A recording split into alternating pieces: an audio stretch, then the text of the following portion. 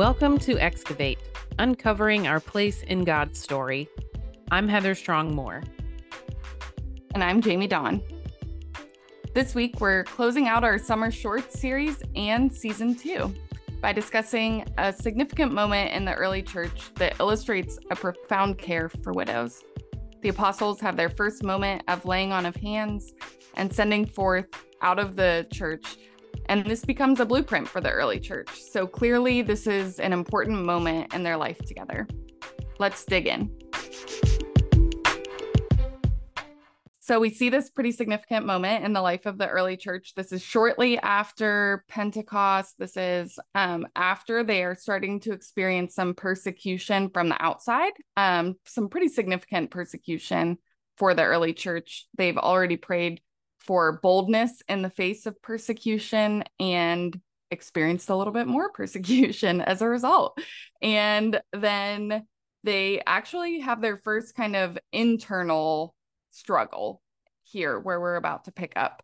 So we are mostly seeing their difficulties coming from the outside, and they are pretty united.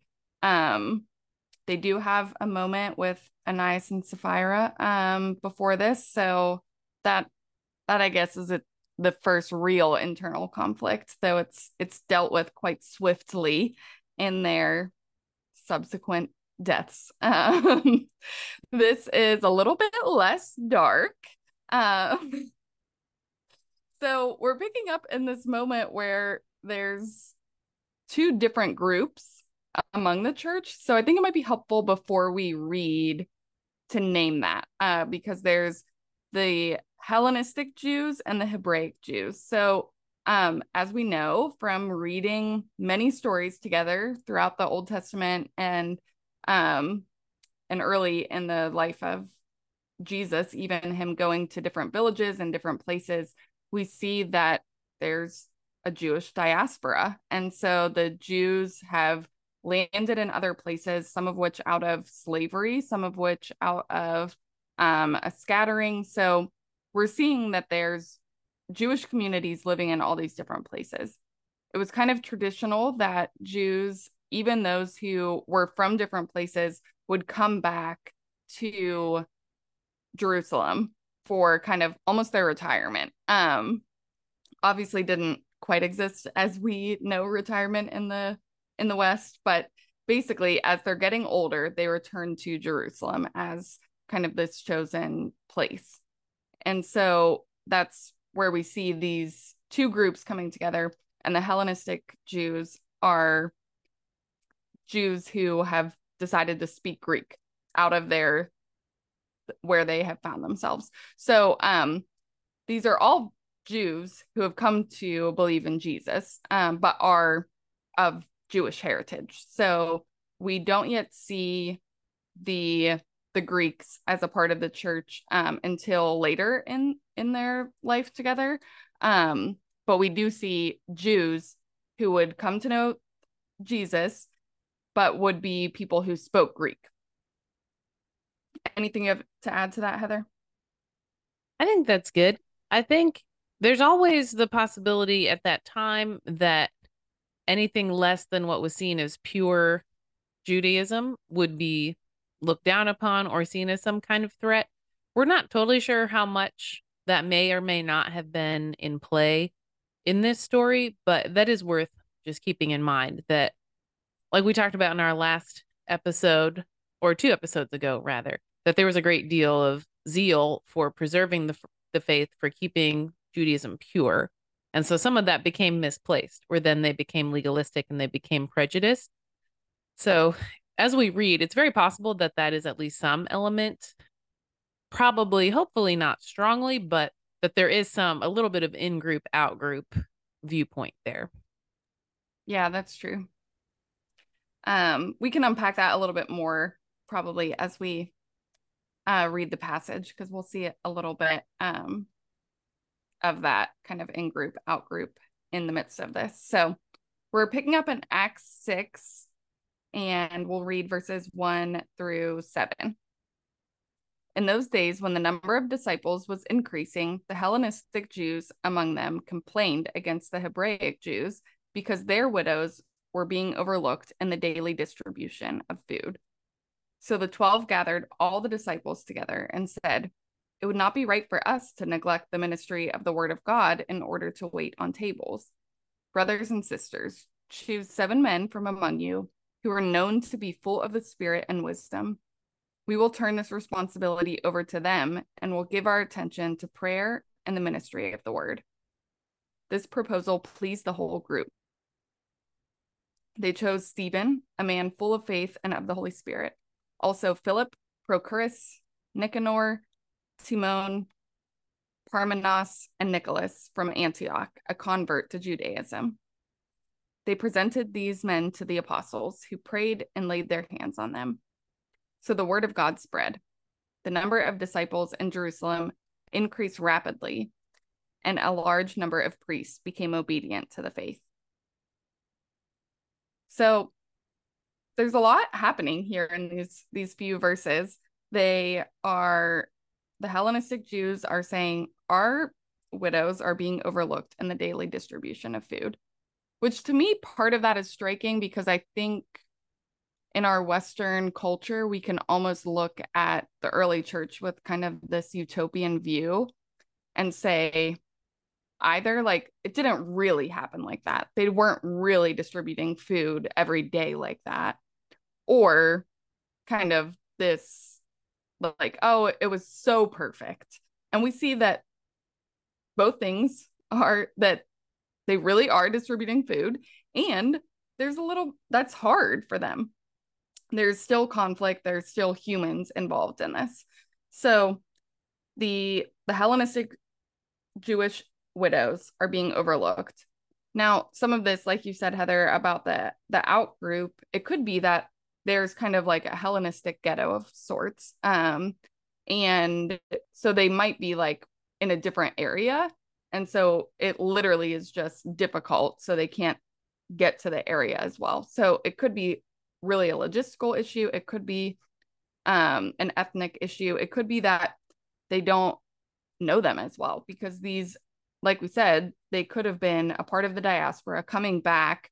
So the apostles wouldn't like be as familiar with those widows as maybe some of the others who were a part of the community. So there's a lot that kind of could be happening there.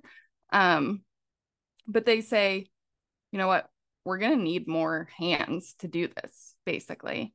And that it would not be right for them to neglect the ministry of the word of God in order to wait on tables, which I have heard often said with quite a tone to it. Like, we can't wait on tables. And I just don't think that's what's happening here. I think they're very clear on like, someone needs to be, we miss this when Jesus was in our midst, that he is the Messiah. So we are still kind of unpacking the scriptures. We're still teaching people what it is to follow Jesus. And we can't stop doing that. So we need more people. And we get the importance of it when we see that these are people, they're instructed to choose people who are known to be full of the Spirit and wisdom, and that later on they're prayed over in a very significant way. So I don't think this is like, we can't do that job. That's just too lowly for us. I don't get that sense whenever I read this, though I understand how someone might as they are reading it through our Western lens. Yeah, I do think that's so important to talk about the potential tone. And I totally agree with you. And I think part of what's going on is at that time, it was very important that apostles were preachers and they had a particular calling because they had learned directly from Jesus. And so that was an important distinction. And we see that, and we've talked about this in season 1, when we also were talking about Acts and Paul's ministry, that there are women who are called apostles, which was a very important honor to be known as that, of having learned directly from Jesus. So to me, it's more that they have a unique calling because Jesus did. They walked with Jesus, observed his ministry up close, heard all his teachings, etc. So that's something that not everyone can do, and that they want to be clear and thoughtful and really pressing into the calling that they received to preach and to preach the words of Christ. And that's not necessarily true for serving. That serving could be done by any number of people. So to me, it's a little more that they're staying in their lane, if you will, and not just trying to micromanage, which I think is good leadership, that they're willing to delegate and willing to raise up other leaders and not think that they need to control everything or have the power in every area of the ministry, but they actually do want to raise up other people to serve and connect with the community alongside of them. Yeah, that's good. I I agree. I think it's like this to me feels like really healthy leadership that we all should be learning from of like what does it look like to know what you're called to do and empower others to do things that they might be called to do. So, something to note here too is these are all Greek names. So these are all people who would be Hellenistic Jews who are then going to care for the widows among them.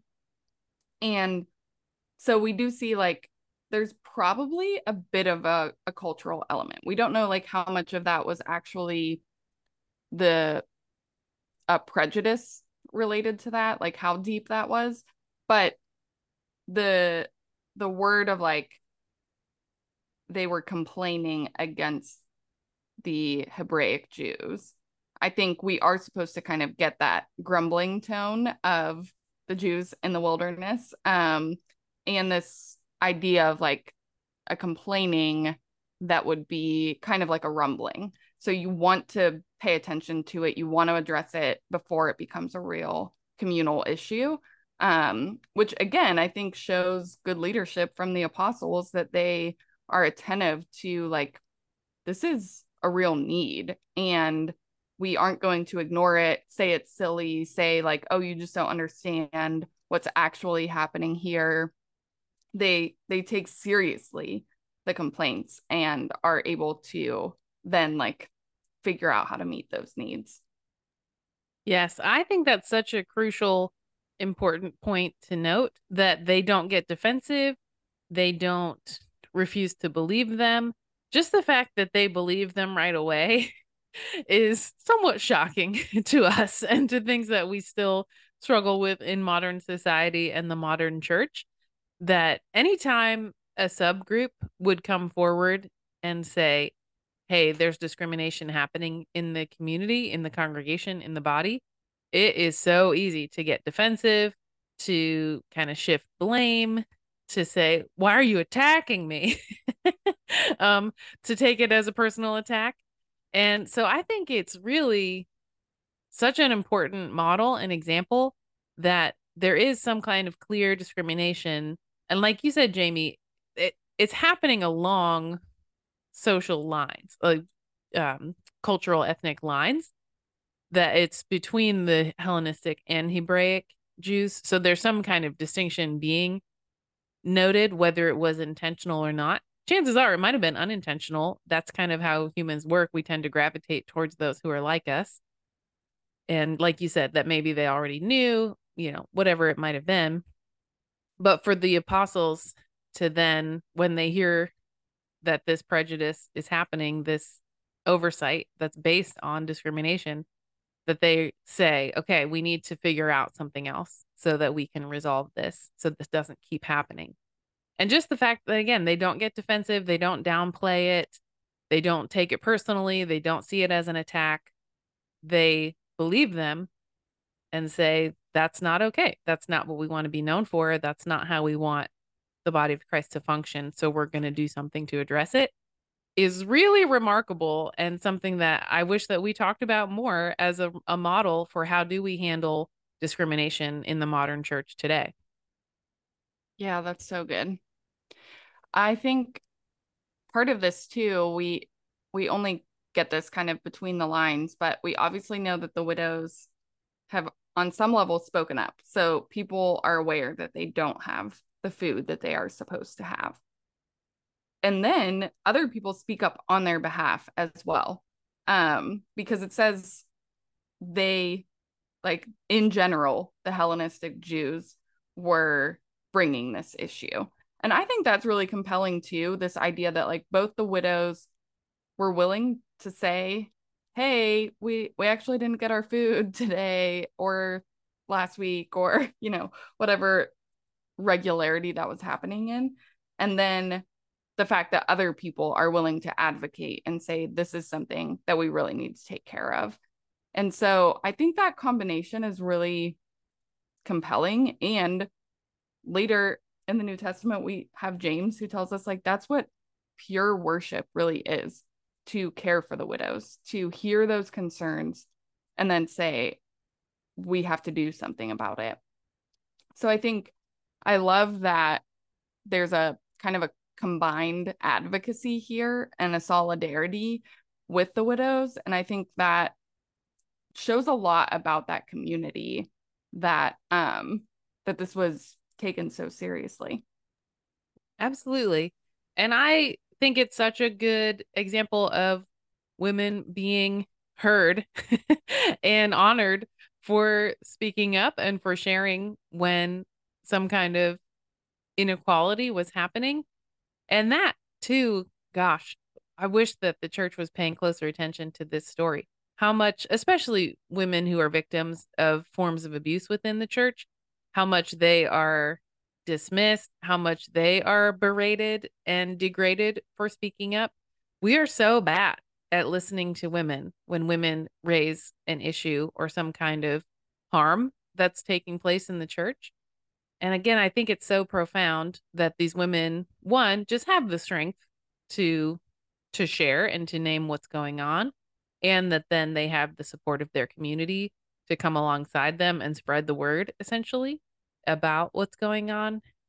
This is such a small story that would be so easy to miss, and we tend to focus specifically on the deacons and to say, look, this is the birth of the diaconate is what it's called, the order of deacons.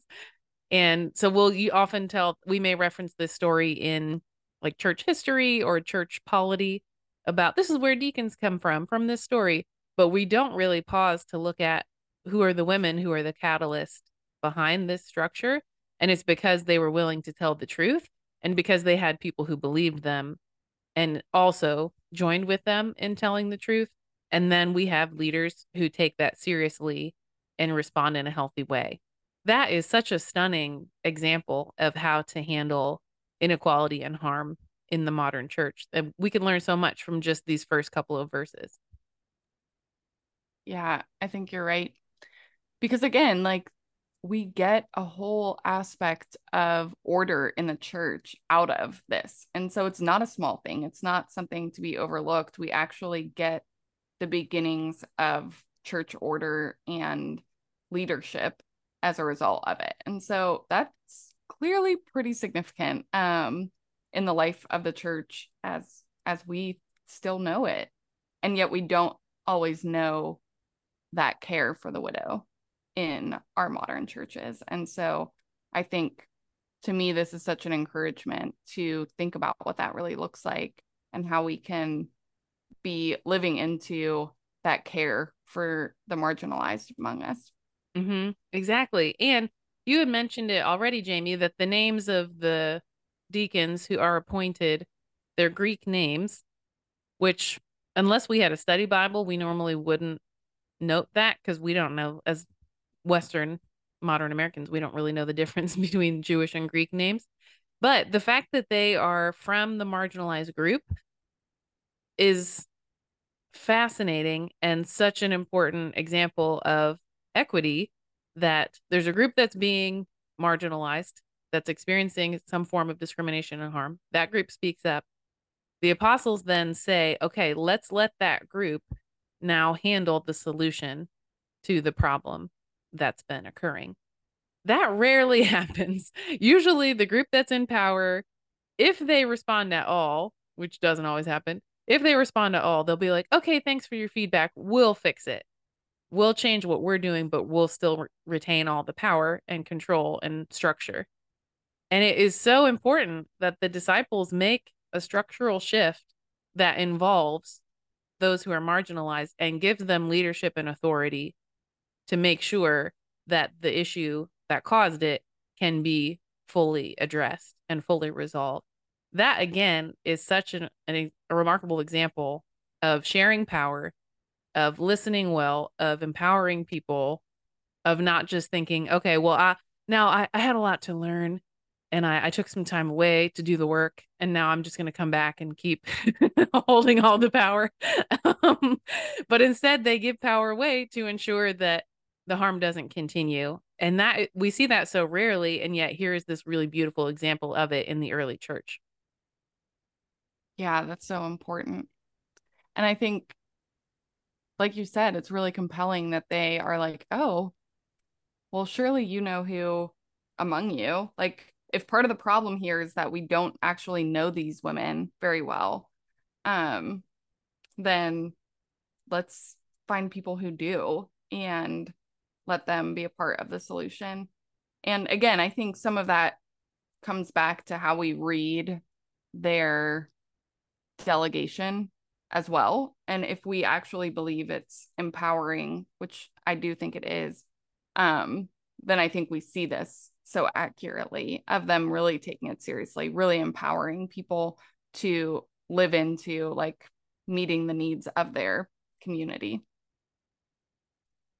What I love is the way this passage wraps up with the fact that the church continues to grow. And it seems to be that these ideas are linked. And so, whether that's that they are able to have really clear responsibilities of who's responsible for preaching and teaching and who's responsible for living into the teachings that they receive. Um, but I do think that there has to be something to like the care for the community that they are a part of is a part of what causes many to come to faith. And I love the mention of priests in particular because they would have been people who also are responsible for caring for the widows.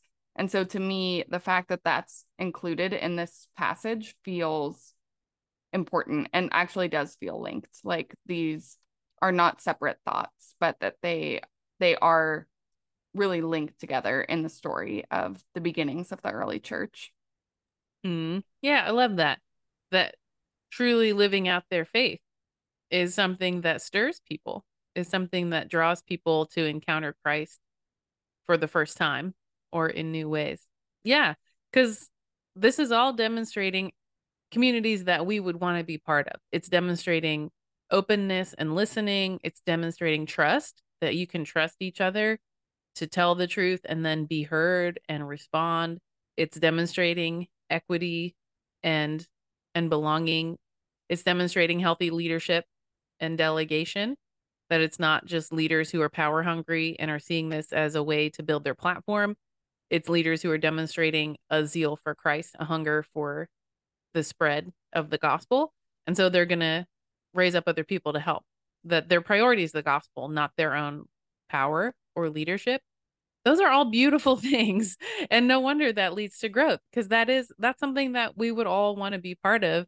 Hopefully many of us are part of communities like that, but it's something that I think we all long for and look in, for sure, a church community, but even in any other form of friendship or just organization or workplace. These are all things that would make any group really healthy and thriving.